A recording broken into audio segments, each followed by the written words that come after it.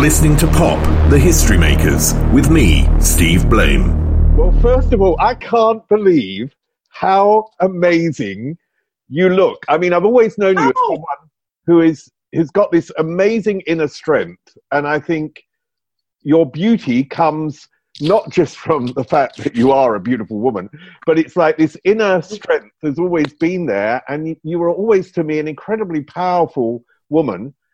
And it's about 30 years ago. Yes. And you look amazing. Oh, thank you so much. You know what it is, Steve? I sleep with men who are much younger than myself. And I suck off their life force. I'm really serious. I think that has a lot to do with it. No, actually, to be honest with you, first and foremost, I have to thank my parents because I have amazing genes. I mean, my mother in her 70s looked like she was in her 40s, and my father as well. So there's that. And then I've just been on an amazing health journey because I discovered in February that I had kind of tipped over into diabetic range. And no, she's not having that. Okay. So I, as of this morning, have lost 40 pounds. Oh, wow. Yeah. That's good. Yeah. And can we talk about your parents, actually? Because one of the things that really interests me about people is their drive. Successful people have lots of drives, and often it comes from something in their childhood, something in their past. Have you ever analyzed where you get your drive from? And was it from your parents in some way? Definitely from my parents. I believe that some people, it can go one of two ways. Some people become driven because their parents are constantly telling them that they're not good enough and that they're a failure and they'll never amount to anything. So, 6-year-old little Johnny says, well, I'm going to show you. Or says, well, daddy's not going to love me unless I'm a success. And so they become driven from that type of motivation.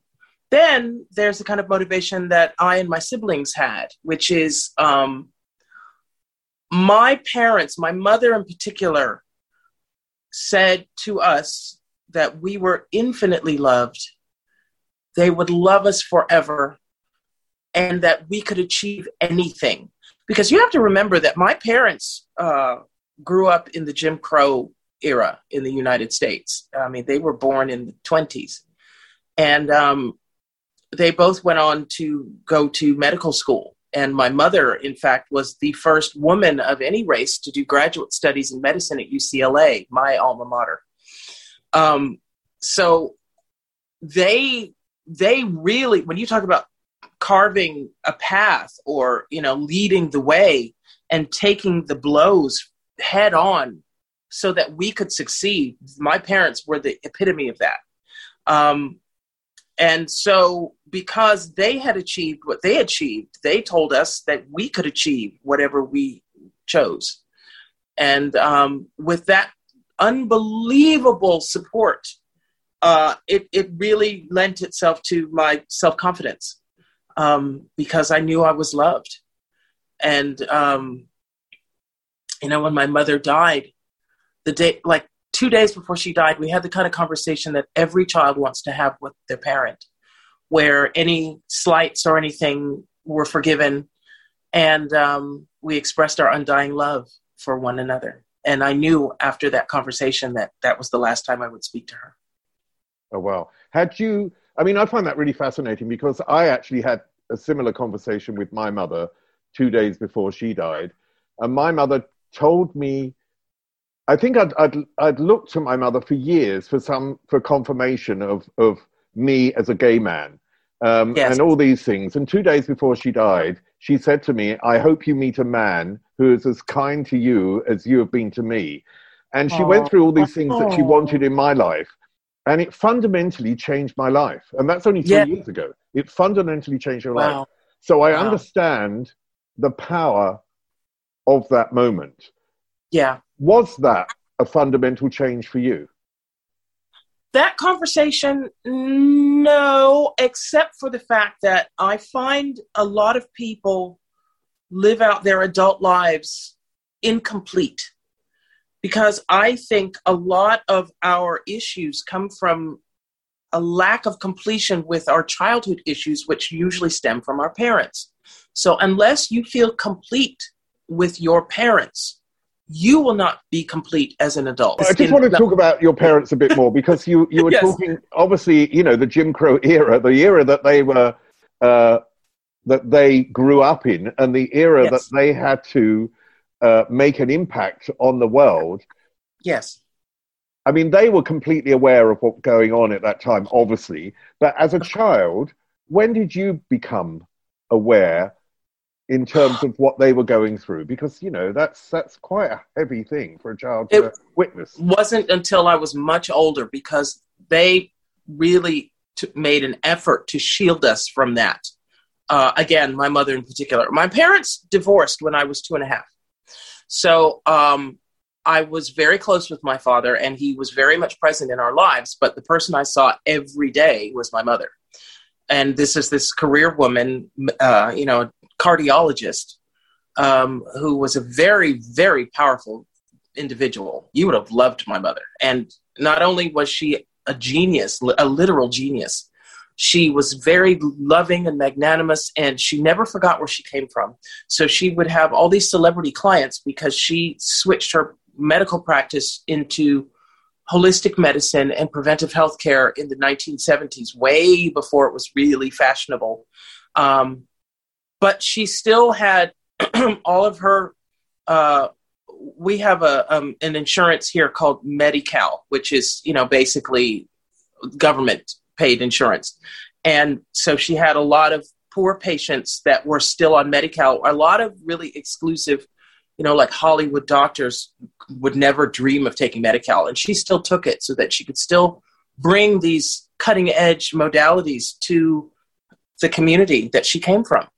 And I never forgot that. And she would be at the office until 8, sometimes 9 o'clock at night, seeing these people that had taken the bus for 2 hours to get to the office to see her. And she still had made time for us. She was a fabulous mother, So she grew up so hard that she didn't want us to experience that growing up. So I grew up like a little rich white girl, basically. I grew up in Bel Air and Malibu, which are the exclusive neighborhoods in Los Angeles. I had a Porsche for my first car before I even had a proper driver's license. I only had a learner's permit. When I was 15 and a half, she bought me a Porsche. So that's how I grew up. But my father was the one who really wanted us to know more about our African heritage and more about civil rights. And my father marched with Dr. King. My father debated Malcolm X, taking Dr. King's viewpoint. He ran for city council. So it wasn't really until I got into my 20s that I started to really understand racism in America, because I was shielded from it. I grew up surrounded by wealth. What was that moment like? What happened to you that made you really aware? Was there a moment? Well, there was one in particular. Because the kids we grew up with were fairly accepting. So, I know watching on television, there was a show called Julia that starred Diane Carroll, the late great, who was actually a patient of my father's. My father was a clinical psychologist, so I used to play with her little bitch daughter who I couldn't stand.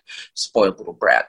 Anyway, so seeing her on television as the lead and a professional and not a domestic in a television series was a big deal, especially because my mother was a doctor.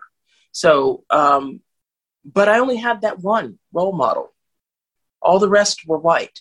But this doesn't register when you're growing up. It just is what's normal. You get used to not seeing yourself represented. But I remember going to New York once when I was in my 20s, and there was a huge storm in Colorado. So my flight that was going via Denver got canceled, and I was routed through Houston, Texas. And I got on that flight, and I got to Houston, and there was someone at the gate telling everyone where to go to catch their connecting flight. And the person there told me a gate that was way on the other side of the airport. And if you know Houston Airport, it's enormous. It's like a city. And so by the time I got there and realized that the gate I was meant to go to was 2 gates over from where I just landed, by the time I got back there, my flight had left. And so I was full of righteous indignation and rage. And I went to the counter and I said, your employee gave me the wrong gate and caused me to miss this flight. You will be putting me in a hotel tonight and blah, blah, blah. And this person, I could just see it. I can speak the better part of 4 languages. I've been to, at this point in my life, about 48 countries. They just looked me up and down and just saw another N-word. And they said, well, everyone else seems to have made their flights. And they didn't do anything. And it was at that moment I realized exactly what it felt like to be treated like an N-word. How did that make you feel? Horrible, obviously. Completely powerless. And I felt, what's the word I'm looking for? Impotent. And, you get this flush of rage in your face, and you know that there's nothing you can say that's going to change the situation. So you just tuck your tail between your legs and go away and, live to fight another day. I've also, before that, when I was 16, when my sister was 16 and she was 16, I was 11. My mother had gotten a new Mercedes, and so she gave her old one to my sister, who was 16, and it was a powder blue 450 SL. And we lived on the beach in Malibu. And so we were driving home, and I was in, my sister was driving. I was in the passenger seat, and this California Highway Patrolman pulled us over and said, she asked him, what did I do, officer, that had you pulled me over? I wasn't speeding.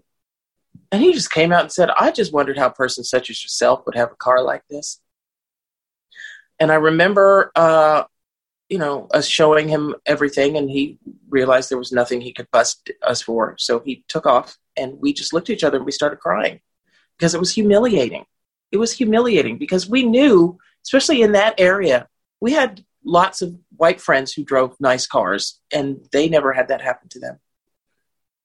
I mean, it's terrible to think that is a long time ago, and, very little in many ways has changed.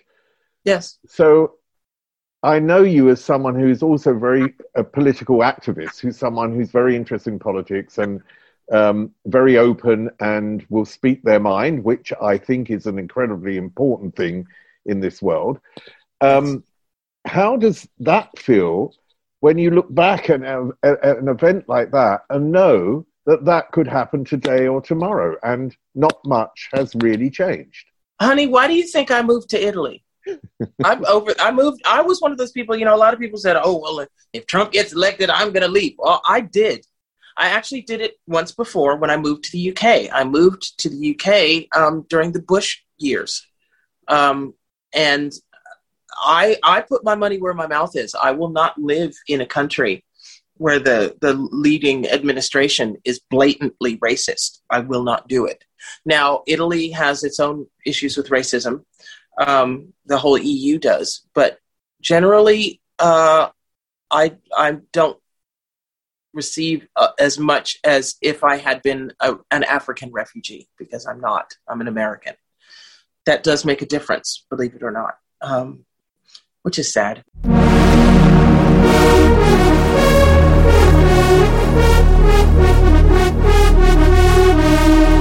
You're listening to Pop, the History Makers, with me, Steve Blame. You mentioned earlier about Diahann Carroll and having a figure who is a mirror to you in a sense. You know what I mean? You see someone on television who's African-American, and you have then a sort of representation, finally. You know what I mean? During the 60s was Motown. In the 70s, we had Stax.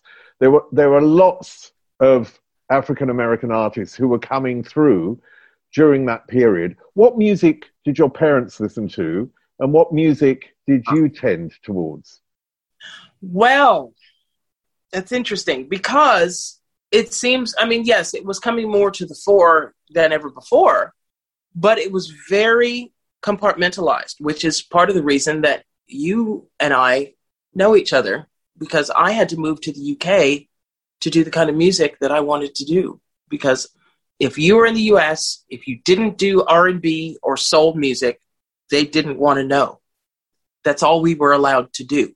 When you had, unless you were considered like an exotic import, such as Jimi Hendrix broke in the UK before he came back to the US. Donna Summer broke in Germany before she came back and broke in the US. And that was my ultimate plan, was to break in the UK and then come back to the US. So growing up, though, I listened to what my sister listened to, and we listened to what our friends listened to. Now, our parents grew up or were first married and they lived in the East Village in New York when they went to Columbia University, and they would have spaghetti Saturdays to feed all the starving musicians, and people like Charlie Bird Parker would come to their house because they were starving, and they would feed them. So my father was very, very into jazz, and we would listen to a lot of jazz when we were driving in the car, and Duke Ellington and people like that. My mother listened to a lot of contemporary pop, if you believe that. She loved Elton John. And in fact, my first concert ever was Elton John, the Goodbye Yellow Brick Road tour. And we went to the Forum, all very naive, not realizing it had been sold out for weeks. So we were at the Los Angeles Forum, and it's a round building. So we walked around and around and around during the first act, which was Kiki D, and trying to find tickets, and we couldn't find any. And so finally, this big VIP group was going in when they were changing from Kiki D's set to Elton's, and they were going in the VIP entrance, and this poor security guard had seen this woman and her child. I was 11 or 12, walking around, and he said, "Quick, sneak in with them. I won't tell anyone." And he let us in, and we found, the entryways that go into the stadium, kind of come up like this, and there's a little rooftop over where the stairs go up. And sitting on one of these were two fold-out chairs. So we were like, quick, and we sat down just as the lights went down. And the dry ice started streaming off the edge of the stage. And the opening refrain of A Funeral for a Friend. Started. And then Elton. And my mind was blown forever. And I actually got to tell him that, which was really nice, that he had a huge impact on me musically, and that I wound up making it my career, and I thanked him for it. How many sisters were there at home? How many sisters do you have? Well, that's a long story. My father was quite prolific. He had 3 wives and 7 children. So his first wife, he had two girls, my older sisters, Marcia and Dana. And he encouraged all of us not to think about halves or anything. We're just sisters and brothers. So my 2 older sisters, Marcia and Dana, were quite the figures in and role models for us as well in entertainment, in that my sister Marcia was one of the first major black models. She came up with Grace Jones and Beverly Johnson in the 70s. And so she was on the cover of Essence magazine, things like that. She also was in the iconic Russ Myers classic, Beyond the Valley of the Dolls. And I was on that set when I was 6 years old at the party scene, which is kind of like, why are you bringing this child on? Anyway, explains a lot about me. And then my sister Dana is a professor of dance. Well, both of them were dancers. They danced Naida at the Met with Catherine Dunham and things like that. But Dana went on to become a professor of dance and worked with the Dance Theater of Harlem. She's also a very accomplished songwriter, and she wrote most of Pull Up to the Bumper for Grace Jones. She's also an actress and a director. So then my sister Lorelei, who is my one full sister with my mom and dad, she has toured with the Rolling Stones and toured with Pink Floyd with me for a short period of time, and toured with Rod Stewart and has worked with the Australian Pink Floyd now for the last 10 years. Then there's me. I'm right in the middle. Then my little sister, Laura, was a teacher, and she's also a very talented songwriter, but she didn't like the business. She could have broken in the 80s and just didn't like it. So she went on to become a teacher and has 4 beautiful children, 2 of whom are award-winning artists. One was presented with an award by the White House. Then my little brother, John, is in the JAG Corps in the Navy, and he's stationed in Japan. And then my youngest brother, James, has also been in the National Guard and done 4 tours of Iraq, and I think he went to Afghanistan, and has 2 beautiful children. I think, the Elton John story about going there and experiencing something that's so powerful and has an impact on you. Do you believe that was the moment that opened your eyes to saying, I want to be on stage, I want to be a singer, I want to be part of this? Or did that come later? Well, that was a big part of it, because I had initially wanted to follow in my parents' footsteps and go into medicine. I mean, by the time I was 9, I had decided I was going to go to Stanford. I was going to be an OBGYN, and I was going to practice the Le Boyer method of child birthing. I was a prolific reader from the age of about 2.5. My sister started teaching me how to read. And by the time I finished elementary school, I'd read 95% of the school library. And in fact, I got the highest score in the history of my elementary school in the IQ tests. But then it was also a very artist-based school. So we would have, every Friday we'd have what they called sings, where we would learn a song in music class and we'd sing, and acting productions and things like that. And I always really loved it. And I was cast by some friends in a production. They were art students at CalArts, which is an art college here, a university. And they were doing a production in the early days of video, when the videotapes were about this big. And they cast me as Alice in Alice in Wonderland. And so that's really when I started getting into acting. And then I saw Elton. I was also a huge, huge Joni Mitchell fan. She influenced me probably more than almost any other artist musically. Why? Her lyrics are, for someone who loves the written word, when I look at the way that she describes things, the paintings that she creates with words, the imagery, it always pushed me when I started writing things to say, well, that's a bit mundane. What would Joni say? How would Joni describe this? Sting is another one who does that for me lyrically. Prince also, just all around, huge influence. But anyway, to finally get to where I decided I wanted to be an artist, you know who influenced me on that? And I didn't tell her when I met her, and I'm really mad. I said something else really stupid. But Jane Fonda. Oh, wow. One day when I was at home, and I'd been bitten by the bug. I was definitely into acting. I had started also working part-time in my mother's medical practice at her office, and started to realize that my fantasies against the reality of working as a doctor, it's not fun. It's really hard work, and sick people are really difficult to be around a lot of the time because they don't feel good. So they snap at you, and they just, it's very rewarding when you save someone's life and things like that. But I was kind of weighing it out, and the day-to-day grind of filing and, working with patients and all that stuff. Then one day Jane was on a talk show, and she said, don't get into acting because you want to.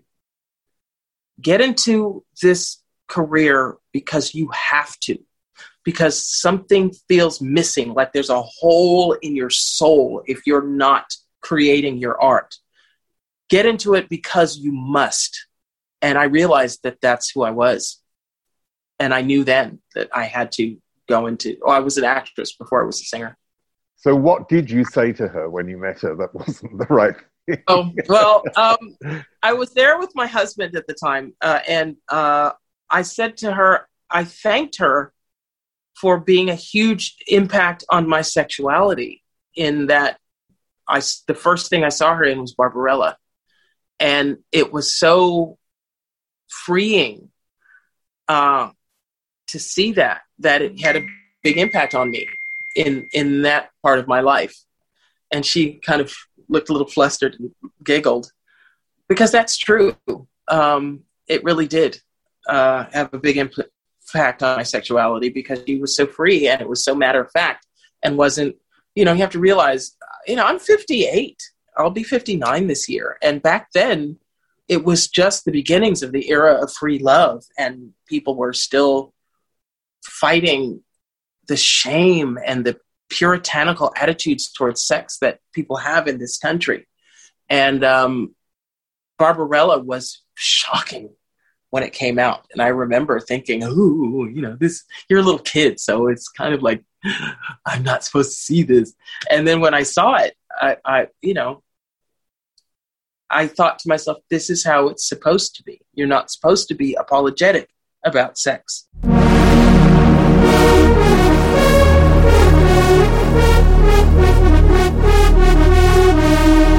You're listening to Pop, the History Makers, with me, Steve Blame.